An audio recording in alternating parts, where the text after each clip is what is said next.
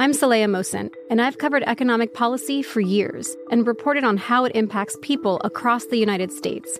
In 2016, I saw how voters were leaning towards Trump and how so many Americans felt misunderstood by Washington. So I started The Big Take DC. We dig into how money, politics, and power shape government and the consequences for voters. With new episodes every Thursday, you can listen to The Big Take DC on the iHeartRadio app, Apple Podcasts, or wherever you get your podcasts. The Big Take from Bloomberg News brings you what's shaping the world's economies with the smartest and best-informed business reporters around the world. We cover the stories behind what's moving money and markets, and help you understand what's happening, what it means, and why it matters every afternoon. I'm Sarah Holder. I'm Saleha Mohsin. And I'm David Gura. Listen to The Big Take on the iHeartRadio app, Apple Podcasts, or wherever you get your podcasts. If you love sports and true crime, then there's a new podcast from executive producer Dan Patrick and hosted by me, Jay Harris, that you won't want to miss. Playing Dirty: Sports Scandals. Each week, I'm squeezing the juiciest details from some of the biggest sports scandals ever. I'm talking Marcus Dixon, Olympic gymnastics, Cain Velasquez, salacious Super Bowl-level scandals. Join me on the dark side of sports by listening to Playing Dirty: Sports Scandals on the iHeartRadio app, Apple Podcasts, or wherever you get your podcasts. This is Long Shots, VSiN's premier golf betting podcast. Here's Matt Brown, Wes Reynolds, and Kelly Bidlin. Welcome to Long Shots. It's Kelly Bidlin, Wes Reynolds here with you today to break down the Pebble Beach Pro-Am. Matt Brown will be with us in a little bit. Wes, how you doing, buddy? Did you win any money actually betting golf last week? I did not, probably like most people, and it's been kind of a year-long thing. I think I've had one winning week in the first four, but once again, another long shot that does hit that we weren't unfortunately on. Mathieu Pavone, the Frenchman, in his third PGA Tour start, he won last fall on the DP World Tour at the Spanish Open and played pretty well down the stretch, but certainly not somebody you were going to take in a PGA Tour event that I think was kind of an unproven commodity. 125-1, he wins. Almost gave it away on the 18th. Hit a great third shot on the par 5 on Saturday to 8 feet, makes the birdie. Holds off Nicolai Højgaard, who is probably the most proven player amongst those guys. It was like a DP World Tour event when you looked at the leaderboard, and he beats Nicolai Højgaard by 1. My nearest guy was Tony Finau. He never really got going, ended up finishing a couple back.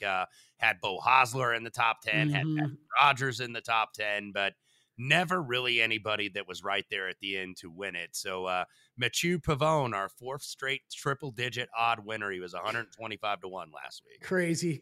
Just a crazy start to the tournament or to the season. This is I feel like I always need a few weeks to get settled in anyways. Obviously, we've had back-to-back years of heartbreaks in Hawaii, so kind of glad to get out of Hawaii and into California at least. But yeah, it has been a crazy start to the season, and I know some people want to maybe automatically chalk that up to live and the golfers that have been drawn over there. I don't really know, though, that we would have seen different results with some of those guys playing these past few weeks. It's just been happening, so it's just going to happen sometimes in golf too. It is. We talk about it often here. There's only one guy out of 150 usually that wins a tournament, and guess what? Sometimes it's that random dude on the outside that you never saw coming. We did, like you said, we did have some lurkers. I remember texting you and Matt at one point on Saturday where it's like, all right, who all we got in play here? Because I know there's a few of these names near the top that we were all on.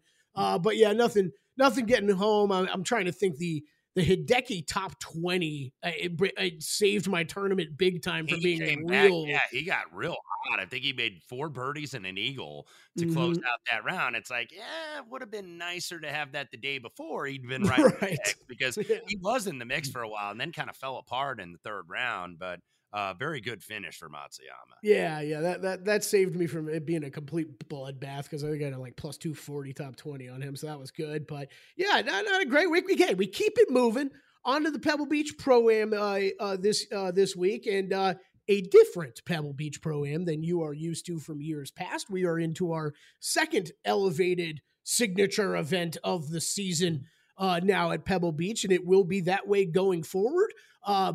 Wes, I don't know how you feel about that. I love it. This is I mean, when we talk about for us that handicap golf every single week, we get all different types of courses. Some that we love, so it feels like most that I hate. Pebble Beach might not be my favorite betting tournament, but man, I love watching it on TV. It still gives you a little bit different course to break down than what you're normally used to breaking down every single week. So I don't know how you feel, but I love that this has kind of been elevated up into that signature status. Yeah, no, explain what you're talking about here. This is only 80 players now in this event. It's usually 156 across 3 courses. Monterey Peninsula, by the way, gets dropped this year. It is just Pebble Beach and Spyglass Hill for the first 2 days, and then it's Pebble Beach on the weekend for the final 36.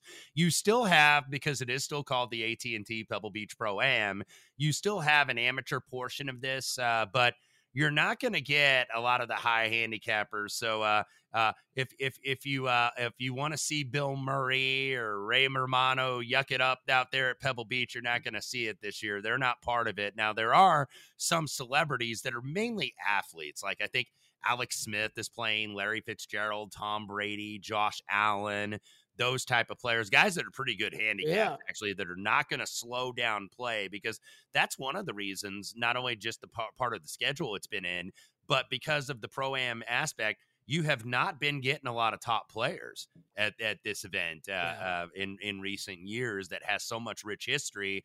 But now with the elevated prize pool, $20 million prize pool, most of which, by the way, is picked up by the sponsor, AT&T.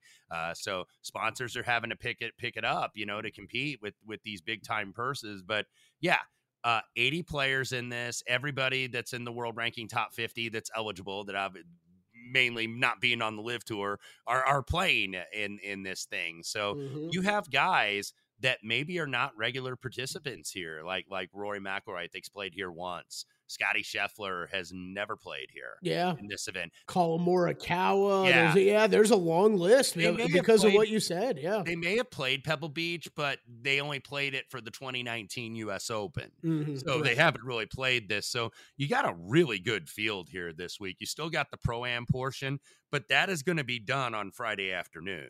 So then it's all pros on Saturday and Sunday. Yeah. Looking forward to it. Again, this is the second signature event of the year. The Century did kind of count as the first one. But even this, a better field than I think we really saw at the Century. You're getting a really strong field here. I mean, this is going to be, exclude the U.S. Open, this is the strongest field in Pebble Beach that I can ever remember. And I mean, you can talk about the guys that have been lost to Live, but still, this is as good of a field as we've basically ever seen for this tournament. There was a possibility, the initial list, by the way, not to interrupt here, but the initial list before Justin Thomas actually had that good field, or that good finish rather, at the American Express a couple weeks ago. Justin Thomas originally was out in this field. It's like, man, how good of a field is this if Justin Thomas can't get in it? Right, yeah, exactly. Like some of these guys that are alternates, even, I was like, wow. Good call. Yeah, we were talking about that last week. He basically had to sit out last week just to secure his spot to for make this sure one. He doesn't lose this spot. That's yes.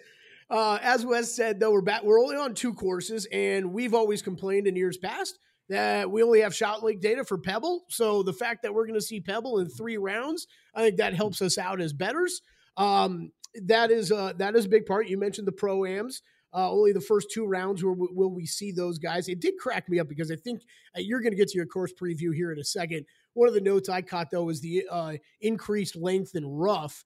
And, they were talking about they didn't want to make the course way too difficult because they still had the Pro-Am factor of it.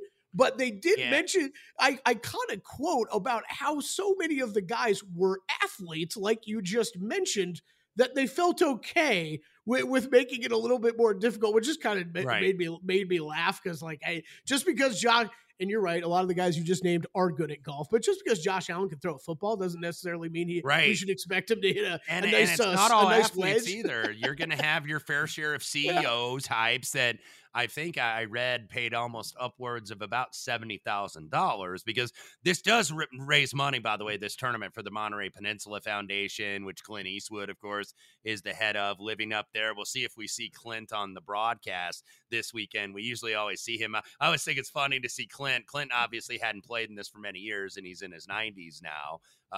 With that CBS Sports blazer up there with Jim Nantz in the booth on the weekend. But yeah, Clint took over as the host of this many years ago. It was originally back in the 30s and 40s, the Bing Crosby Pro-Am.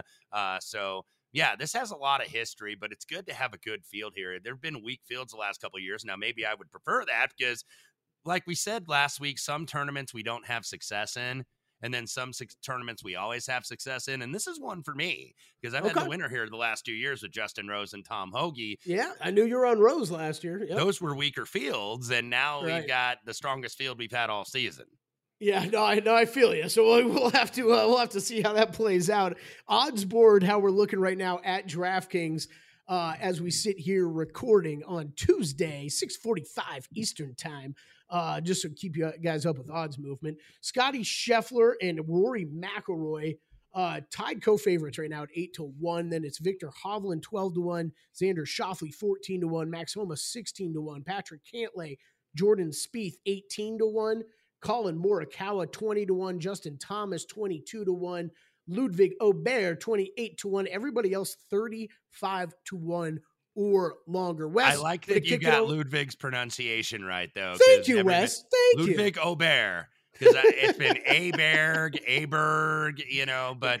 And personally, I've struggled a lot with it. Yes, but the little circle over the A, so now it's Ludwig Aubert. If you caught me just saying Ludwig a lot in the past on this podcast, there's a reason why, and it's right there. All right, Wes, run us through the course and everything everybody should expect to see this week, and including any kind of stat models they might be running. Yeah, before we get into the course specifics, of course, we mentioned 80 players. No cut, by the way, this week. They'll be at Pebble Beach both times over the weekend. Last year, you had just 21 of the top 100, and now you've got pretty much everybody that's eligible in this event this week. I'll start with Pebble Beach. I'll give you a little rundown of Spyglass as well. Yeah, real quick, Wes. Yeah, every eligible player in the top 30 of the World Golf Rankings, including the entire top 50 in the FedEx Cup standings, will be in attendance this week. Yeah, so that's about as good as you can get. Not lacking for star power. Pebble Beach, obviously, very familiar course to even casual golf fans. One of the most iconic courses in the world, got renovated. It was designed in 1919, renovated in 2016. Par 72, only 69.72, so it is the second shortest annual course on the PGA Tour. It's also the most bunkered course, 118 bunkers on this layout. Wind can affect the scoring because obviously it's along the ocean, so doesn't mean it's going to play easy. It can play easy, but it can play really, really damn hard if you get the wind going. POA Rye fairways, fourth widest, by the way, on PGA Tour, about an average of 41 yards. So distance and accuracy really don't matter all that much. Mm-hmm. Yeah, we'll talk about it when we get into our stat modeling, what we might have used in place of that. But these greens are like the size of dimes. 10.5 on the stem, so relatively on the slower side. Only 3,500 square feet. These are POA greens, so we know POA, especially on the West Coast, can get a little more bumpy, a little more tricky. There were so many times you're probably watching the Farmers last week where you got a putt that's dead on line, it hits a bump, and all of a sudden it just, veers way off course. So Pebble Beach, second shortest driving distance on tour, so you will see layups, you will see a lot of irons off the tee, or you will see some hybrids. Approach a little bit more important than off the tee, because you've got some of the lowest GIR percentages because the greens are so small. Rough has been grown out a little bit more. Most of the fairways, by the way, they tilt toward the ocean. So you're going to get some uneven lies with, uphill lies or downhill lies here. So, it's all about where you really position it from that standpoint. Comparable courses, I guess, obviously the other courses in the Pebble Beach Rota, Sea Island, where they play the RSM, El Camaleon, where they used to play Mayakoba, more on that later, Waialae, where they play the Sony Open. Spyglass, very similar to Spyglass, par 72, 70, 41. little bit more tree line, so not as exposed to the wind. Lynxian style. Robert Trent Jones Jr. was the designer of this. Third shortest course on the PGA Tour, has more protection though, but it can play more difficult because of just the tree line and the fact that the fairways are a little bit more narrow. They're only about 29.5 yards wide. So that's why it plays tougher, even though it's not as exposed to the wind as Pebble. POA greens, but they're a little bit larger, 5,000 square feet, I should say. 10.5 on the Stimp. It's been part of the rotation since 1967. So you're either going to play round one at Pebble, round one at Spyglass, and then reverse for the second round, and then it's all Pebble on the weekend. Yep. Yeah, that is right.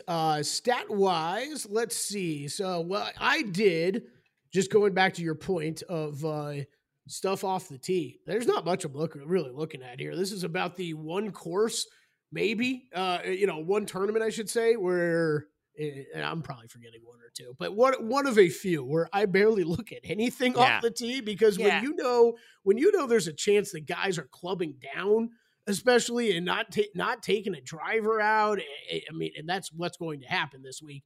It really not only levels the playing field when it comes to that strength and any distance off the tee, but also just, Wes, we don't see a lot of guys hit. We don't factor into our bottles and stuff how many times guys are hitting irons off the tee box. That's something that's something we're really looking at heavily. You could do a little good drives gained, because that takes a little bit of approach into it as well. So that is the only thing that I guess of an off the tee stat I used, but it's because exactly what you just said. It incorporates that second shot. Second shot's going to be huge here.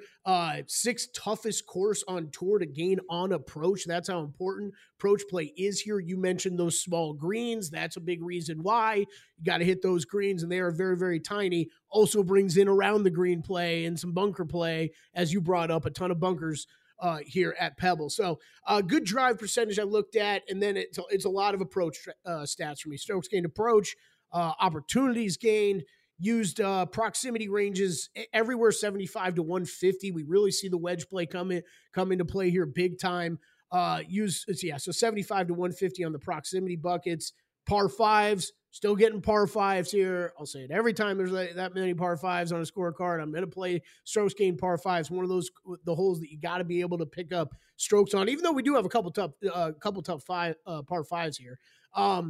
Scrambling around the green, sand safes, mix that all in there a little bit. That's going to come into play this week for sure, especially if it gets windy. And look, that is something with when we talk about coastal courses like this, be checking in on it constantly. You don't have to make bets when Wes and I have to make bets if you want to wait a little longer to see what wind's going to look like. I've brought it up on here multiple times, but when it comes for me for first round leaders, I usually wait till as late as I can on Wednesday just to have a good idea of what it's looking like on Thursdays. I'm probably bringing it up right now, Wes, because I don't know if you really looked at the forecast yet, but it doesn't look bad. And then you get to Sunday. And Sunday morning, there are gusts right now projected at 60 miles an hour, 60 miles an hour. That our guy, Kevin, Kevin Roth? Kevin Roth. Yeah. Our weather guy who's appeared on VSiN with us numerous times. I was seeing the little graphic he put out. I was like, whoa, okay. Oh, I didn't even see he did one for Pebble. Yeah. He put something out on on Twitter today, or X, whatever it's called. Yeah, and a good time to always bring it up. Kevin's great with this stuff, but he'll always talk about, we'll have him on for football often. He'll always talk about it's about 15 miles an hour plus sustained is when he only starts worrying about the wind when it comes to football. When it's golf, obviously you got a ball that weighs a little less, that you tick that down a little bit. I think he's usually said in the past about 10 miles an hour. He needs to see over that, sustained to really be concerned about it at all. Mm-hmm. But when you can get these gusts that are as violent as they are, something you got to keep in mind, because it's not always. And that can get intimidating too, because I mentioned, the fairways are really wide, but the greens are so small, especially at Pebble Beach. And you're looking at these views and you're looking out at the ocean and they're spectacular views. and all of a sudden you see that wind gust coming in, and it's like, oh boy. Right, exactly. So look, this could get really fun on Sunday. Yeah, it really could. It really could. So just to finish mine out then, 3-putt avoidance on the small greens. In fact, pop that in there, birdie or better. We are going to see, as long as it's not overly windy like you talked about, Wes, should see some low scores here. Strokes gained putting on POA I looked at as well. So just once again, real quick, good drives gained, strokes gained approach, opportunities gained, proximity 75 to 150, par fives, scrambling around the green and sand saves, 3-putt avoidance, birdie or better, and strokes gained putting for me. What all did you look at, my friend? Approach was the heaviest thing. Yeah. I think this is still the classical cliched second shot golf course because you don't have to be super long off the tee, nor really super accurate. So really all types of players that can play here. And that's why a lot of players consider this their favorite course or one of their favorite courses. Good drives gained was the only thing I really did off the tee this week. Proximity, I went a little heavier on 100 to 125. Look, about half the approach shots, or maybe a little bit less, certainly at least a plurality, are going to be 150 or less because these are not long courses and not long holes. You got some really short par fours. I'll get to that in a minute. But I did maybe 100 to 125 in terms of the proximity. Strokes gained around the green and scrambling, kind of a little bit of a combo platter. I think scrambling's probably a little bit more important than ARG this week. And then I talked about the par fours. You do got 3 really short ones here at Pebble that are 350 to 400. So I looked at that a little bit, and then 400 to 450. I think 5 of the par fours measure in that range. You don't really, I think you have 1 real long par 4 here. And then of course, the usual allotment of par 5s. Strokes gained putting POA and specifically on POA greens, because these greens are actually some of the toughest on tour. Yeah. Actually, the closer you get to the hole, like 15 feet and in. So you'll see a lot of these guys miss 5-footers, like we were seeing last week, where it's like, okay, it hits a bump on those POA greens, even though these are slow greens, and all of a sudden it takes it 3 or 4 feet the other way by the hole.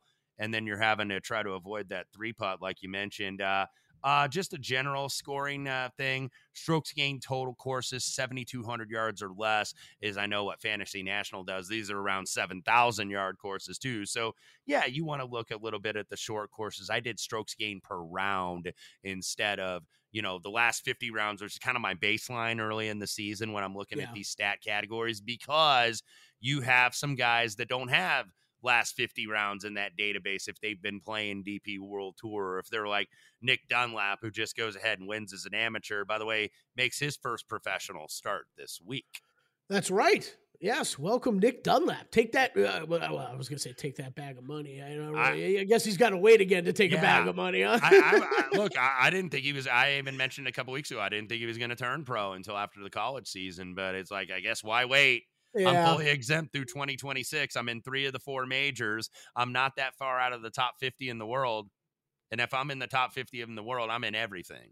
Yeah, it was funny because when you and I were having that discussion, I was like, well, he might do it right away or he might wait till after. But, I had forgot about the major exemption. So then I was like, you know what? Wes is probably right. Maybe he will just finish out this college season. Then now, like 3 days later, nope, I'm out of here. See ya. See you, losers. See you, school. All right, cool. Well, we'll take a break here. When we come back, Wes and I will run through all our bets. We'll hear from Matt Brown as well. And Wes, I bet on somebody this week I hate and I never bet on. Find out who when we come back. Welcome back to Long Shots. Wes Reynolds, Kelly Bidlin here. Wes, I'm going to throw to you first. What are you betting this week, my friend?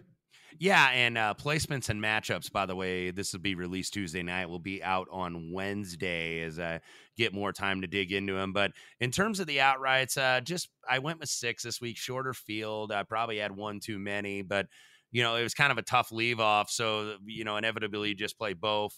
On the short side, 2 guys that I found at 20 to 1. And you also, I think you could still get them mainly market wide at about 18 to 1. Jordan Spieth.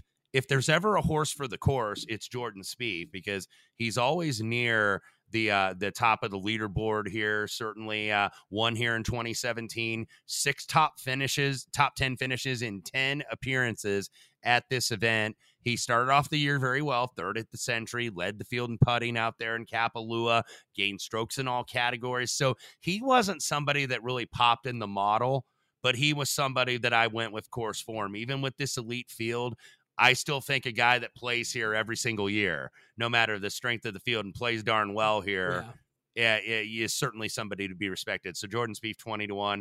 Patrick Cantlay, also 20-1. Didn't really show that well at Torrey Pines and usually never does, but he's usually pretty good. And these courses coming up are usually pretty good for Cantlay. Pebble Beach, Riviera. These are the really good courses for him on the West Coast. He's never missed the cut here in 7 attempts. Third here in 2021, led the field tee to green that year. Fourth the following year in 2022. So I feel like Patrick Cantlay is going to win one very, very soon here, a big one. And maybe this could be the start of something big. Look, I've already played him to win a major this year, so Patrick Cantlay, 20-1. Then I think this year he gets one done too. Yeah, I'll probably look. I bet you I'll be on him next week, but I will be looking very hard at him next week. This is one tournament that always kind of gets in my head with him on, because you're like, all right, he's so great off the tee that should be mitigated a little bit here. Yet he always has these great finishes here. Yeah, because he's used to putting on that POA West Coast guy. So Cantlay, 20-1, and then I went mid range here. I'm going to buy a little bit on the odds drift, even though he did not play very well last week, missed the cut. He's double the price. Jason Day, I found him at 55-1, and I still think he's 50 out there at a lot of places. Yeah, I saw him 45, 50s when I was shopping today. Yeah, he struggled at Torrey Pines, but look, we've seen that. Even guys that play well there miss cuts, and he did last week. It seems like a bit of an overreaction. This guy, by the way, has 6 top 7 finishes and 7 top 11 finishes here in his last 8 appearances. So that's pretty darn good form. Even with a strengthening of a field, I thought doubling the odds were a little bit of an overreaction. So Jason Day, 55-1. A guy I played last week, I'm going to play again, Beau Hossler, 70-1. Ended up T6 at Torrey Pines. But it was really his performance off the tee that kind of kept him where he was like a lurker and not really like right there. Because all of a sudden I looked, I was like, hey, Beau Hossler, 4 under in his first 10 holes, and then never really could get going on the back 9. But there are wide fairways here, so I think that's going to mitigate any poor performance off the tee. The irons and the putter were very good at Torrey Pines, and Hossler, by the way, was 3rd here 2 years ago. Wyndham Clark, 80-1, 2 missed cuts and 3 appearances here. Those odds are getting long on him. I mean, U.S. Open winner. Wow. Because I don't think he's like a total flash in the pan. I just think, some spots it's been slow to fire now, because now there's expectations when you're a major championship winner. But a 39th and a 29th to start 2014, did have a 63 in the final round of the Century out at Kapalua, had a 64 at the American Express in the second round. I think it was at La Quinta. Putter's been slow to fire, but he's back on POA, where when I was doing the modeling, he's up there in the top 5 on POA greens. So Wyndham Clark at 80-1, and then another guy just above him at 85-1. I went with the veteran here, and that's Adam Scott at 85-1. 2024 T7 start to the year at Dubai, the Desert Classic. 9th top 10 in his last 18 starts, and 4 top 10s in a row dating back to November at the Bermuda Championship. Had a couple top 10s in Australia where he played there in December at a couple of their big tournaments. Missed the cut here in 2018 and 2019, but also last top 10 in a major was right here at Pebble Beach in 2019 when Gary Woodland held off Brooks Koepka in that major championship at the U.S. Open. So Adam Scott, and he's putting better. Adam Scott, can he compete against like the top guys anymore? He's in his 40s. We shall see. But we've seen veterans. Now, granted, the fields are constructed a lot differently, but we've seen veterans and guys in their 40s win here. Hell, we saw Johnny Miller here win here once when he was retired pretty much. Phil won here in his 40s. A lot of older players have won here. So I think Adam Scott could go well. Justin Rose, of course, now in his 40s, won here last year. Yeah, that was I was only chuckling, Wes, because I bet him myself. I bet him myself, and it was I don't think I've looked at Adam Scott in quite a while. I was a little surprised kind of where he showed up, or as high as he showed up model wise for me. So took an outright play on him. I don't think I'll be adding anything more, but that bomb price on a guy that we're getting a little further into the season now, I understand, but still, I think with some of these guys that have been active through the winter, definitely there's no downside to that when you know these guys have been out playing at least. And yeah, if you're just looking at Pebble experience, it might not show up as great results here, but that U.S. Open, I mean, when you're talking about playing against elite competition and having a finish like that, I think that matters. The two questions I have for you: how much? I should have asked you before. How much course experience, tournament experience, do you think matters this week? And I think I kind of know the answer to your question, but are those basically the only guys you're looking at? Yeah, look, those are the guys that I've bet, and I think it matters more than it usually would. And look, Scotty Scheffler obviously profiled number one in a lot of the modeled statistics, and But this is why I bring it up, right? This is why I bring it up, because some of those top guys, the top of the odds boards, they haven't played here either at all or in a long time. And also, this is now a signature event that still does. It's not going to be as brutal as it might be when you have 156 players and you got to play 3 different courses, and you've got some bad handicaps, and you've got more entertainers out there rather than athletes and business people. So it's probably going to be a little bit easier, but there's a reason why a lot of those top guys have not elected to play this event, because they don't like the Pro-Am portion of this event. Some guys do, and some guys don't. So that's why I do think experience is going to matter, because the rounds are still going to be somewhat long, especially, if you get weather conditions, but you still got an amateur portion of this thing for at least the first 2 days. So I did value experience a little bit more. Okay. And I do too. But I think this field, this year, this being a different type of tournament, you get some of these guys that haven't really played it before. I thought that was kind of an interesting, just an interesting kind of note on this field, because there are some guys, as you brought up, a couple of them with just amazing tournament experience here, that you can easily make a case to just go back on relying on them to perform here, because they basically have year in and year out. All right, second question for you. I factored it in. I know you factored it in because we talked about our stats already. Putting matter more than most people think here, or less than most people think here? More, I think. Okay. That and scrambling, I think you can kind of combine the two. I think it is going to matter because, look, you're going to be having to save for pars too, because you're going to miss these greens that are only 3,500 square feet at Pebble Beach. And Spyglass, they're bigger, but that's only 5,000 square feet. So those aren't huge greens by any stretch of the imagination. So, yeah, I think putting is going to matter. It always matters, I think, when you look at like POA putting, especially more on the West Coast, because there's a couple courses. I think Detroit, and I think River Highlands, where they play the Travelers in Connecticut.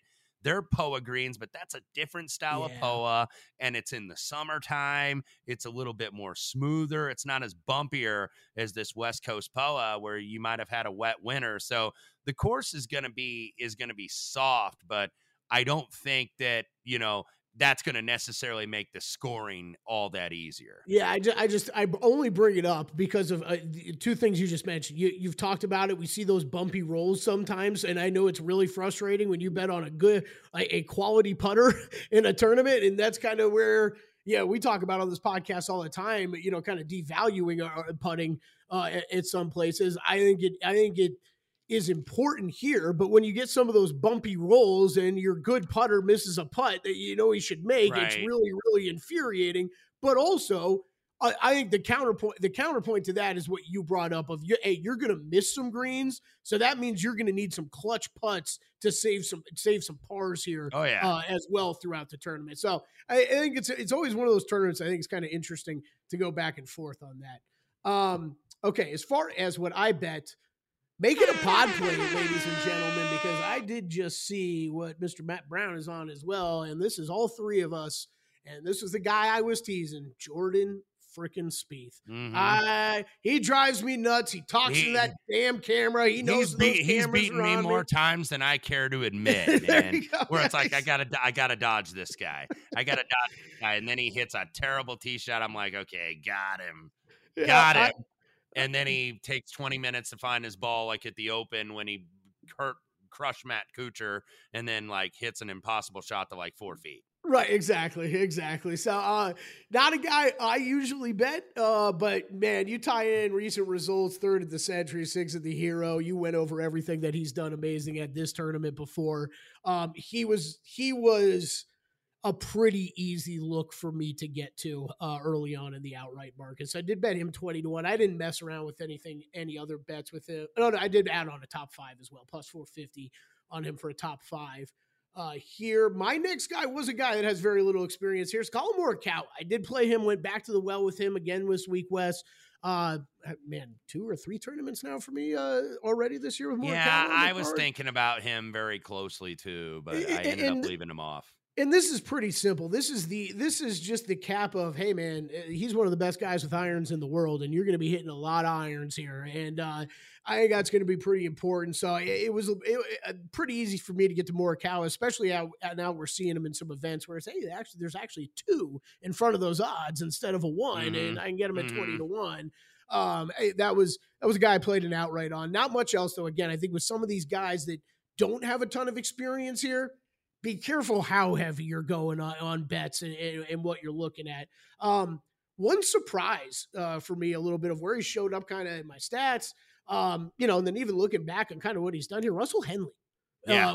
Another great iron player that was surprisingly rated out pretty high. My miles was 5th in one model that I ran, higher than Rory in a model. And then, hasn't played here a ton, but was T15 back in 2018. So at least a guy that has had some success on the course that at least he's seen before. And that was pretty big for me. T4 at the Sony just a couple weeks ago. So Russell Henley, I played outright on him 55-1, a top 20 on him as well at plus 170. So I'm in on Russell Henley pretty big this week. Adam Scott, you broke it down. That's my last outright.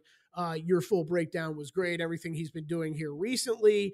Yes, you might get faked out a little bit on some of the results that you've seen here at Pebble Beach in the past. Just keep in mind what he did do at that U.S. Open. A couple other top 20 ads for me. Brendan Todd.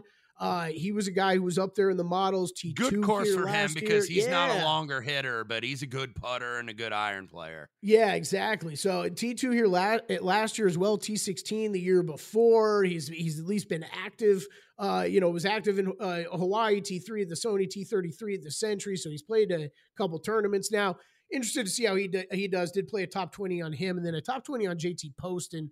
Another guy, not much. He does not have much experience here, but man, I'm kind of falling in love more and more with JT Poston. He's starting to be a different level player. Like he's one of those guys that are consistent now. Exactly, consistent cut makers, top 20, top 30 guys every week. Yeah, absolutely. Just a reminder, guys, you get all our plays over at vsin.com. Head there, too, for Wes's weekly write-ups on all the golf tournaments. We're going to get to around the world with him in just a bit, but make sure to go there, get really, really in-depth course breakdowns, tournament breakdowns, golfer breakdowns that you need. It's one of the best in the business. I don't say it just because I do the podcast with him. I could hate this guy, and I would still read those things every single week.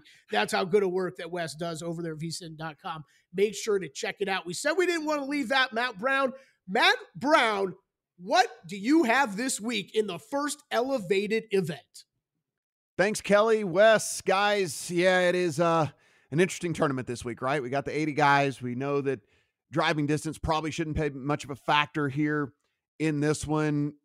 Completely different setup than years past. Don't know exactly how these guys are going to react to the first couple of days having to play the Pro-Am, but we know it's just all of them there on day 3 and 4 and no cut events. So anyone could come back if they were able to go low. I didn't do anything in the model with driving distance at all this week, really focused on approach around the green, scrambling, stuff like that. A little bit of par 5 scoring, as we know that's kind of where the damage is going to be made here. And just making sure the drives hit the fairway, right? So give me some good drive percentage, fairways gains, stuff like that. And then considering these greens are so incredibly small, I didn't do much with anything outside of that, just trying to get around the green, trying to get these guys home. If they do miss these greens, which they should do fairly often. First play on my card this week, Jordan Spieth.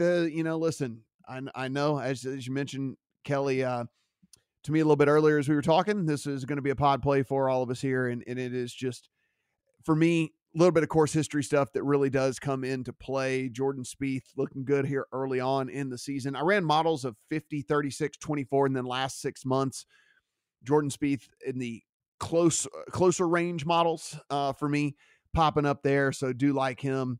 Like that this guy just has played here a bunch and has had some success. Next guy for me is Max Homa. Listen, Max, in every version of every model that I ran, Max was there. If you look at Max, it's not by any stretch that Max isn't long, right? But it's one of those deals where if we're able to really just kind of hone in on what Max really does well, man, this approach play from like 75 to 100, stuff like in those range, man, he is just really, really, really good. And so I really want to lean on that with Max this week. And certainly if he's able to get to some of these par fives, we know he is a birdie maker as well, which is something that I do like, that he can take advantage of maybe some of these holes that, that very few, not a ton of just easy birdie opportunities, but I think that Max is going to be able to take advantage of the ones that you can get to there in that. Justin Thomas for me, guys, if you hadn't been paying attention, Justin's getting there, and it is going to happen fairly soon for him. And why not this week? Listen, if I like around the green stuff, if I like approach stuff from 100 to 125 yards, 125 to 150 yards, that just screams Justin Thomas. And if that's what I really emphasize this week, then that is what I really, really like. And listen, maybe the troubles he was having last year with the driver and the certain things, like he said, he's made some changes this year. I think you've seen it already with him. And I think he'll be able to find the fairways and be able to get some birdies in there when need be. So Justin Thomas on the card for me as well. On any short course, right? Give me Tom Kim. I mean, anybody that is as good with his irons and approach shots as Tom Kim is, and I don't have to worry about him being left way behind because of the driving distance factor, then give me a lot of Tom Kim. He's a winner too, proven winner. A guy can go out there, he can go out there and go low, he can go out there and win. And so anytime short courses are around that super, super emphasize the approach game, I'm always going to take a really deep look at Tom Kim. And again, this is a guy that was in the top 5 of 2 different versions of the model for me, and inside the top 10 and inside the top 11, I should say, in every single version of the model. So Tom Kim on the card. And Brendan Todd, this was the one that really stuck out to me as weird. But this is something I can't deny, right? Like what I decided was super important for me. Last 50 round model, Brendan Todd, 7th overall in the model. Last 36 round, 8th overall in the model. Last 24, 7th overall. If you just go to last 6 months, 7th overall for Brendan Todd. And so again, I just can't ignore what the model's telling me here for a guy that I'm getting such a big number on. So Brendan Todd had to be on the outright card, but probably looking more heavily investment for him in the placement market this week. Really do like what the model was telling me about him. If you want some of the other plays out there, guys, that look like they're probably going to make my card, guys that were really popping in the model, listen, I guess probably going to ride the heater with JT Poston in some way, shape, or form. Probably a top 40-ish play on top 30, top 40, maybe top 20, something play like that on JT Poston. Adam Scott was another guy that really, and Adam Scott's not short by any stretch. So like that, it doesn't have anything to do with that. It's just Adam Scott, model loves him a ton this week. Russell Henley, another guy the model likes a whole lot. Probably just be looking for head-to-heads with Henley. I think he'll get some advantageous head-to-heads considering this is such a star-studded field. We won't get him matched up against just absolute killers. And so probably looking to do that with Henley this week. And then finally, the other guy that was just really high up in the models that I just have to pay attention to in some way, shape, or form. Now, whether that's going with head-to-heads, whether that's going with the placement market, whatever it might be, I don't know why my model just is absolutely in love. And I told you this a couple of weeks ago too, but the model just loves JJ Spawn for whatever reason. I mean, just loves him a ton. Probably not an outright play, I mean, I think his win equity is probably pretty low, but if you look at placement market, maybe some of the head-to-head stuff out there, I think JJ Spawn is a look that I'm going to have to give this week. It's just so much stuff that he does well that I emphasized this week for me. So looking forward to it. No cut events aren't as exciting, for me, certainly from a betting standpoint. You like to be able to at least eliminate some of the people in the field to get some of your bets home with all of that. But really looking forward to this one and can't wait to see if we can get some of these bets home. Finally, let's try not a triple digit this week. How about it? Let's just get one of these good players home. Back to you, Kelly and Wes. All right, thanks, Matt. That is all three of us on Jordan Spieth. Let's hope he gets home first. No, we've had a pod play already this year. That didn't work out. All right, let's get one of these pod plays home early. All right, take a quick break here on the other side around the world with Wes Reynolds. All right, welcome back to Long Shots. Kelly Bidlin, Wes Reynolds here. Wes, it's about that time. We go around the world with Wes Reynolds for multiple events. What you got this week? Yeah, we're going to start where we've been in the Middle East, but we do leave the Emirates and now go to Bahrain for the Bahrain Championship, first-time event. By the way, last week's event at Ras Al Khaimah, won by Thorbjørn Olesen by 6 shots over Rasmus Højgaard. By the way, double bridesmaid for the Højgaards last week. Nikolai was runner-up at the Farmers Insurance, and then Rasmus was runner-up last week at RAK. Rasmus, by the way, is the favorite for this event, 9-1. Thorbjørn Olesen did withdraw from this week on Monday. Right behind him on the odds board, a couple guys that finished T4 last week, Yannick Paul, Keita Nakajima at 20-1. Actually, I had a guy tied for 4th last week that was the first-round leader, Callum Shanklin. He ends up finishing T4, shot 10 under in the first round. So you got a lot of the European regular. Xander Lombard, he was been in the top 16 all 3 tournaments in the Emirates, 22-1. Antoine Rosner, 25-1. Sebastian Soderberg, 25-1. Alex Fitzpatrick, the younger brother of Matt Fitzpatrick, 30-1. Those are kind of the higher guys on the odds board this week for the wide open event. Royal Golf Club, par 72 of 72.61. Colin Montgomery actually designed this thing. A little bit of a Lynxian feel in a desert environment. Of course, Monty was always a great links player. Paspalum grass pretty much throughout. Wind is the primary defense. So I had 5 this week. I went with one that tied 3rd last week at RAK, and that was Frenchman Frederic Lacroix. One Frenchman won last week on the other side of the world. Why not another one here, 33-1? Was a Challenge Tour guy last year, but 6 top 10s in his last 10 events dating back all the way to August. So he's got really good form. So I'm willing to take a shot with him. Joost Luiten, 35-1. 21st and 14th in the 2 Dubai events. Won the KLM Open in 2016 at a course called the Dutch, appropriately enough for a Dutchman. That's also a Colin Montgomery design, so maybe a little bit of crossover here. And the guy he beat at that 2016 KLM Open is Bernd Wiesberger at 35-1. Little bit of a narrative street play here because the live season, of course, is going to commence at Mayakoba down in Mexico. More on that in a minute. Wiesberger, by the way, was on the live tour, did not have his contract renewed. So that is why he is back on the DP World Tour. So maybe a little bit of motivation here is, okay, Liv and he didn't play great, but, Liv didn't want me anymore. So now I'm back home on the DP World Tour where I've won 8 times in my career. And look, could see him finishing well. He's made the cut in both events to start the year.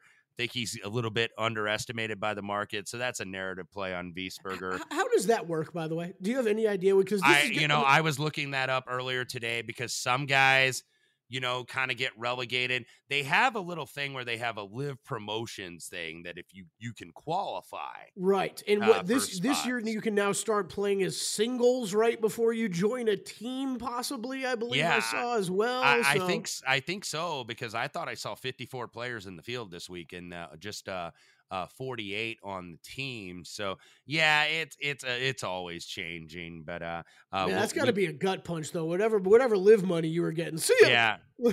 Now he's back on the DP World Tour trying to prove himself. This was a guy that was once close to a top 20 player in the world. Yeah. So Bernd Wiesberger and a former Ryder Cupper, 35-1. Callum Shanklin, 55-1. I'm going to go back on him again. He was T4 last week. Familiar with these type of desert courses that have linksy feels. And then one that probably is a popular narrative one, but I did kind of like this in reading more about him. Joshua Grenville Wood, 150-1. Born in England, grew up in Atlanta. His dad was a teaching golf pro there in Atlanta, and then later they moved to the United Arab Emirates, where he currently resides. Runner-up twice, actually, on this course back in 2019 when he was on the MENA Tour. So has some experience on the course. Ninth at last week at Ras Al Khaimah actually got him into the field, but he's been playing very well in the Middle East, has had a top 10 finish before in Qatar, where the DP World Tour is next week. So worth a shot at 150-1. A lot of these DP World Tours early events with such uneven fields, you're kind of throwing some darts here. Sure, so yeah. Maybe that one will land. Meanwhile, arguably the toughest tour, by the way, to bet is Live Golf, and they are going to debut at Mayakoba in Mexico, a very familiar course, by the way, if you're a Long Shots listener, a regular PGA Tour bettor.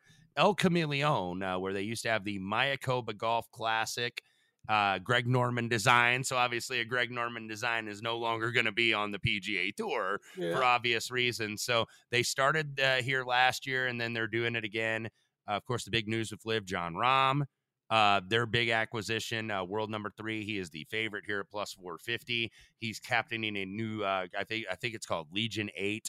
I can't keep up with these team names with Live. That's what makes it more confusing, because who cares? I don't know what to do with the team golf stuff, and I don't bet it.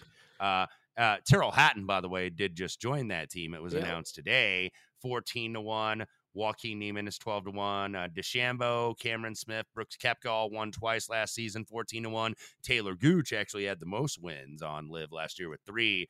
He is 18-1. Some of the new players outside of Rahm and Hatton. Brooks is longer than Joaquin Niemann. He is. Wow. He is. Okay.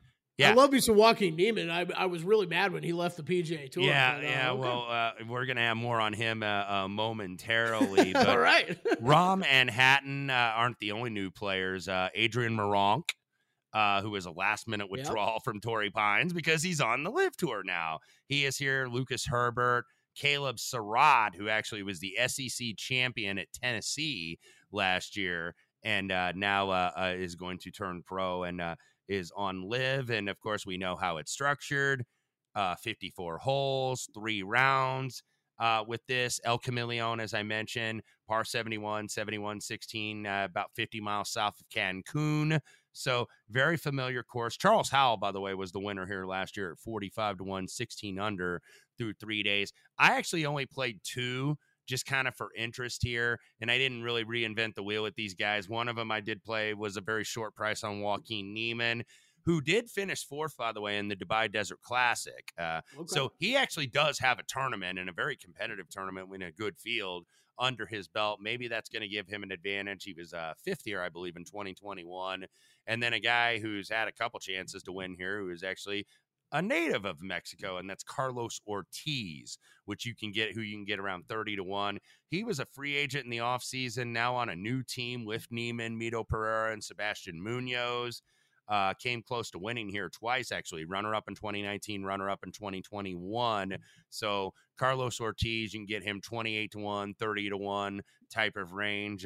Placement markets, matchup bets, Wednesday at vsin.com/picks. There you go. I think I just found the Live team that has cost me the most money in my golf betting career. The Torque? Is the last one you just named. Oh, I have definitely, I feel like I've had second place outright finishes on every single guy that you just named, at least once on the PGA Tour. Niemann, Pereira, Munoz, and Ortiz. So, with these new teams that they have, the other Latin influence team, of course, is the Fireballs, the Sergio Garcia, Abe Answer, Eugenio Chichara, David Puig team. So, some new teams for these guys. The team golf thing kind of distracts me. I know there's $3 million of prize money put up for every one of these events for the team competition, or $5 million, I should say. But I just don't care. I don't care about it. I'm not so. I mean, look, I don't really. I Live Golf. Take it or leave it from me. We're doing enough every year that it's just not something I've really gotten into yet because of how data driven our golf handicapping is, and we're getting no shot link data. Obviously, you're talking about a course this time around that we have seen plenty plenty of times. But, the team thing, Wes, I think I could get into it down the line, but like that's just going to take a while for almost everybody to get used to, including the golfers. I mean, Brooks is kicking guys off his own damn team. So, like, it's clearly like they got to flesh something out with that process. Yeah, Matthew Wolff, man, he got shipped off. They're actually doing trades on some of these teams now. Matthew Wolff, by the way, on Bubba Watson's team. And I believe, I said Torque. Is it Torque? Torque from Steven, I guess. Yeah. Is that Steven the pronunciation with Neiman, Pereira, Munoz, and Ortiz? So, Liv gets underway at Mayakoba. By the way, it is going to be in Las Vegas next week for Super Bowl weekend at the Las Vegas Country Club, which is a really short course by professional tour standards. I have no idea what they're going to shoot on that course. I mean, you might see guys shoot like 57. I had no idea that's where they were playing next week. Wow, that is that's an interesting call. Because that is kind of a weird setting at the Las Vegas Country Club. It's by pro golf standards, it is an easy course. Well, I feel like we know a few people that live right around there. I know. I think we got a watch party that we got to set up for next week. I think somebody does because it's like, do I want to buy tickets or do I want to sit in a couple friends' backyards? Right, exactly. Yeah. Okay, that's where you might be finding Wes and I late next week during the week. All right, good stuff. All right, that's Around the World with Wes Reynolds, insert sponsor here. Wes Reynolds always doing a great job. Catch all of his write-ups on all these tournaments, vsin.com. That's also where you will get all of our plays for Pebble Beach and beyond. Good luck with your bets. We'll catch you next week.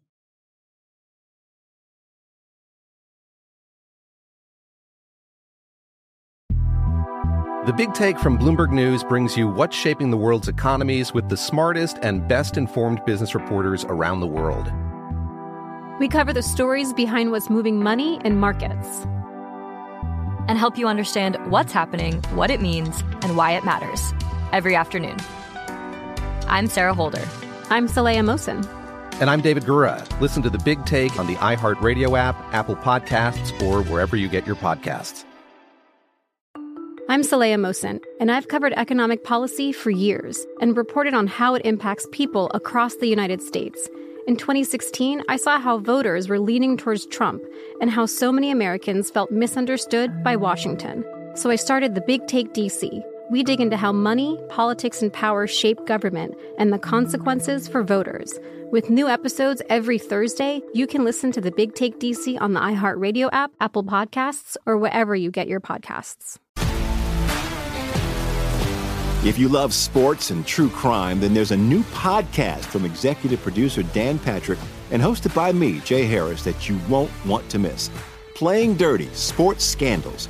Each week, I'm squeezing the juiciest details from some of the biggest sports scandals ever. I'm talking Marcus Dixon, Olympic gymnastics, Cain Velasquez, salacious Super Bowl-level scandals. Join me on the dark side of sports by listening to Playing Dirty: Sports Scandals on the iHeartRadio app, Apple Podcasts, or wherever you get your podcasts.